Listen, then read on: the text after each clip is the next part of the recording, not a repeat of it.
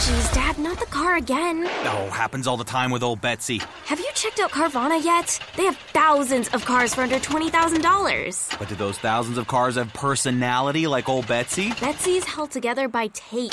And there are raccoons living in the engine. It's a family car. There are flames on the hood? Custom paint job. No, Dad, the car's on fire. How many cars did you say Carvana had? Visit Carvana.com to shop thousands of cars for under $20,000. We'll drive you happy at Carvana. When Arsenal knocks on the door of players, it's a different knock than other clubs. Les différents podcasts de Frappe. Arsenal have been through their mile and a half of pipe like Andy Dufresne in the Shawshank Redemption, where you have to see the light at the end of the tunnel. El podcast de Golpe Diferente. But Arsenal are going through their pipe, like I say. We'll be back. The Different Knock Podcast. Maybe we'll have a good surprise for you. Hello and welcome back to the Different Knock pre-match preview, the latest spin-off show from your favourite podcast, where we delve into the lead-up to this weekend's fixture against Brentford. Now, let's get into the preview. Now, one thing that I've noticed is there doesn't seem to be a hell of a lot of chatter about the game itself, kind of furrowing on Twitter or in those spheres on the lead up at the moment. And I think that's interesting for a few reasons. One, because of the conversations that are going on. You know, you look at it and it seems to more be about, you know, the recent news that our stadium seems to be getting a refurb, which is amazing news. The poor old gal has been looking tired for a little while now, and some swanky new screens and a brand new Legends wall that they're going to be consulting fans about. And new badges, crests on the stadium will be much needed additions, shall we say? Which I know with the badge as well. I'd love to hear what you guys think. I think we're long overdue an update. We were before we had this badge updating them quite regularly. So I wonder whether me and Alex have discussed this before, but I wonder whether kind of down the pipeline there is plans to update the club's badge.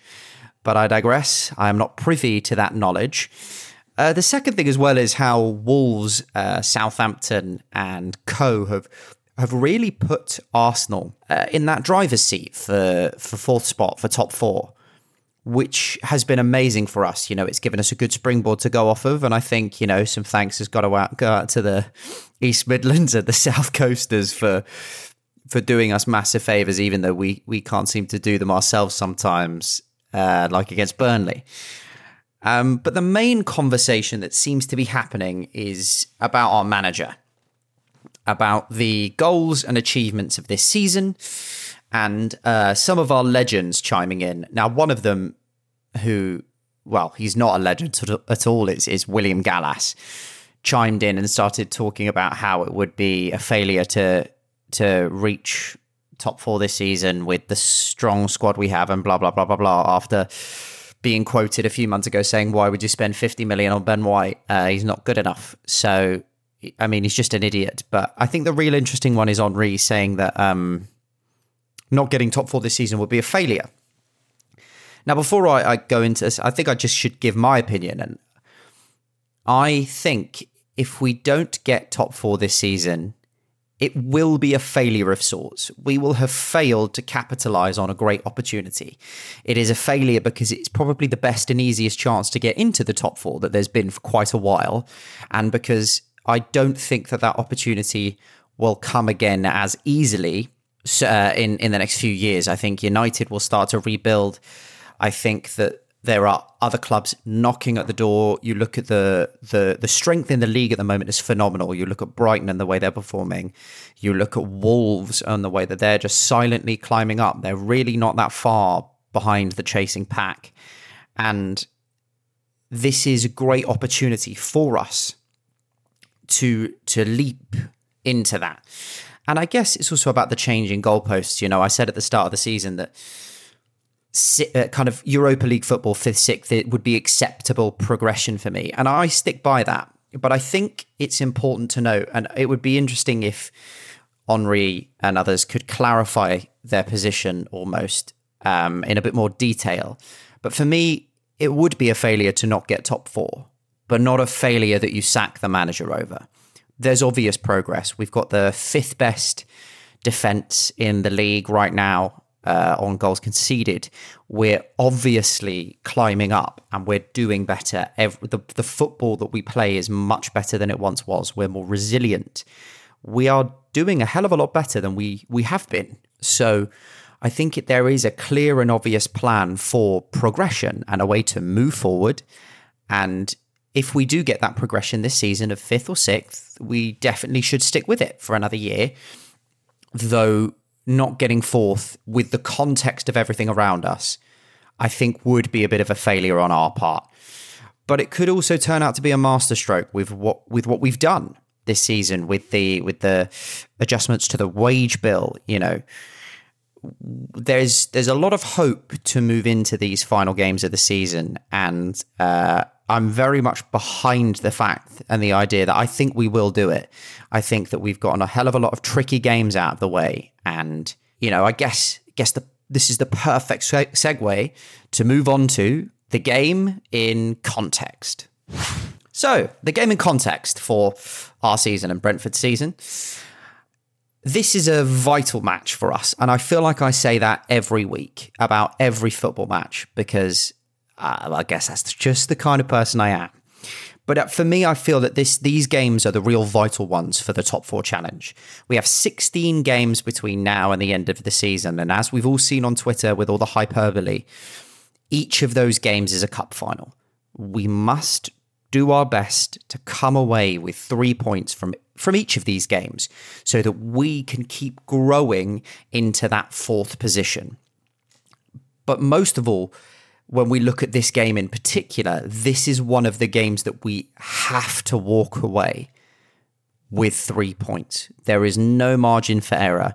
We must atone for our sins, shall we say, at the start of the season, and bring those 3 points home, and it will just continue to help build towards that final placement, because we don't want to be leaving it to the last minute. I don't want to have it all ride on the last game of the season, and I think these are the games where we cannot afford to slip up, and we must make sure that we come out swinging into this final third of the season. And I guess one of the biggest positives is we've gotten a hell of a lot of tricky games out of the way. Whilst I will admit there's definitely still some to come. You know, we've got the away clash, the North London derby. I think we've still got Chelsea away, and we've still got to play, I believe, Liverpool and United both at home. So we've still got quite a couple of tricky games in those 16 final games. But that is the reason that it is vital that we pick up these points. One thing as well, just in the context of what our plan and progress and process is with the gamble that we've taken, you know, loaning out half of our playing squad, the spending power of that Champions League qualification just enhances the stratosphere of where our summer can go. And it's incredibly important that if we can nail that down to supercharge almost the next step of the process, that's so important. Because I really don't think we will be able to staple down the Champions League as a guarantee the season after. United will be back swinging after spending however much they want in the summer. You know, I mean, I'm not worried about Spurs, but it will become much more of a battle. And it is one that we must give ourselves the best kind of opportunity to be prepared for. We come into this game after 2 losses, 2 draws, and a win in our last 5. And it's vital that we continue to change those red marks in that kind of last 5 fixtures to green. I am including cup games in these, by the way, guys. We have to be changing those red marks to greens, especially seeing as one of them was Forest. But we do currently sit 6th with 3 games in hand on both West Ham and United above us. Now, we're on 39 points, West Ham are on 41 points, and United are on 43 points. But if we can drag 9 from 9, there's definitely some leapfrogging to do. But taking us to 48 points, 5 points clear in that 4th position is exactly the kind of steps that we need to be taking over the next 3 games. And when you consider the next 3 games are at home to Brentford, at home to Wolves, and away to Watford, Those are 3 winnable games. I think the Wolves game is definitely the most difficult, but we've seen the way that we dealt with them, even with 10 men in the last one. So I have absolute faith that it's something that we have the ability to do. We just have to try and go out there and do it. But on to Brentford. This game holds, well, in my opinion, big importance. Well, it's my opinion because I'm the only one here. Hi, guys. Big importance for the rest of their season. They sit 14th, but they're only 7 points clear of the drop zone. And every single team below them has a game in hand on them. Burnley have 4 games in hand on them. Now, if Big Wout Weghorst wants to turn into, a prime Dimi Berbatov and win them those next 4 games, things can get ropey for Brentford very, very quickly. And with their current form being 1 draw and 4 defeats in the last 5, they will be desperate to arrest this run of poor form. Now, whilst obviously games in hand aren't points on the board, there is serious room for worry for Brentford that they could end their maiden season in the Premier League with disappointment after such a promising start. A lot of that, for me, being down to, the loss of their first choice keeper, David Raya, who OG listeners of the podcast have heard me say that name far too many times.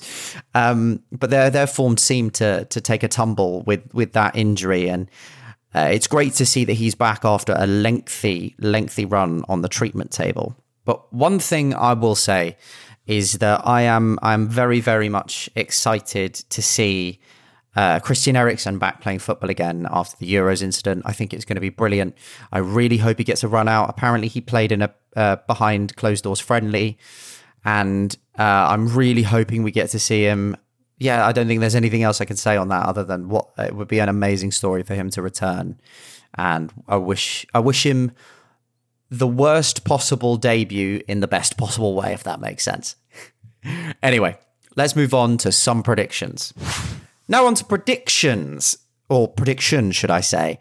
Now, I am fairly confident. I am massively behind Mikel's tricky Reds, and I think it's going to be a 2-0 or a 3-0. We look very solid at the back, and with the return of Tomiyasu, we hopefully will look more solid. I hope he's not still a bit fatigued, or I hope we're not rushing him back too early, but with the return of him and with the way that our other lads have been performing, I can see a clean sheet. And with Smith Rowe back in the side and Lacazette hopefully looking to atone for his open goal miss against Burnley, I can see a couple of goals going in for us, which would be massively exciting. So I'm predicting 2-0. My predicted lineup is going to be Ramsdale. It's going to be the same 11 we all know, lads. Come on, you can say it with me. Tomiyasu, White, Gabriel, Tierney. It's going to be Partey and Xhaka in the middle with Ødegaard at the 10, Saka on the right, Smith Rowe on the left, and Laka up top. And yeah, one thing that I will say as well, I hope we get to see a little Pepe cameo, because I think it could be the game for him, coming on at about 55, 60 minutes to stretch things and to really have a run at kind of Pontus Jansson and other players. But yeah, thank you so much for listening to me ramble on to the Different Knock pre-match preview. There will definitely be one before the Wolves game, which I'm actually attending, which is very exciting. So maybe you'll hear a few live snippets if I audio record on my phone something. Who knows? But very excited for that. Thank you so much for your support on all our content recently. Please share this with your friends. Arsenal fans or not, literally any listen helps. Share it with anyone. If you get a chance, please check out the links to our Buy Me a Coffee and Patreon. If you could donate whatever you can, it just helps with the show running costs. If not, please just, if you have the time, give us a rating on whichever platform you listen to us on. But now I'm finished begging. I will leave you to it. Thank you so much for listening. Keep it Diff Knock, and I'll see you later. Peace.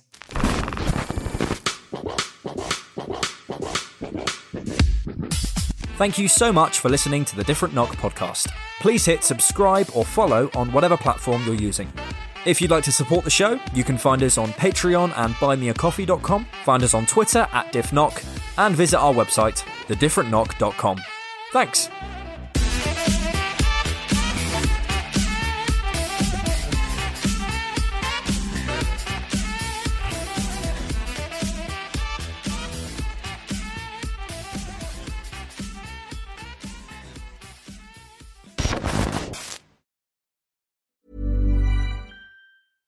For 25 years, Stamps.com has made mailing and shipping easy.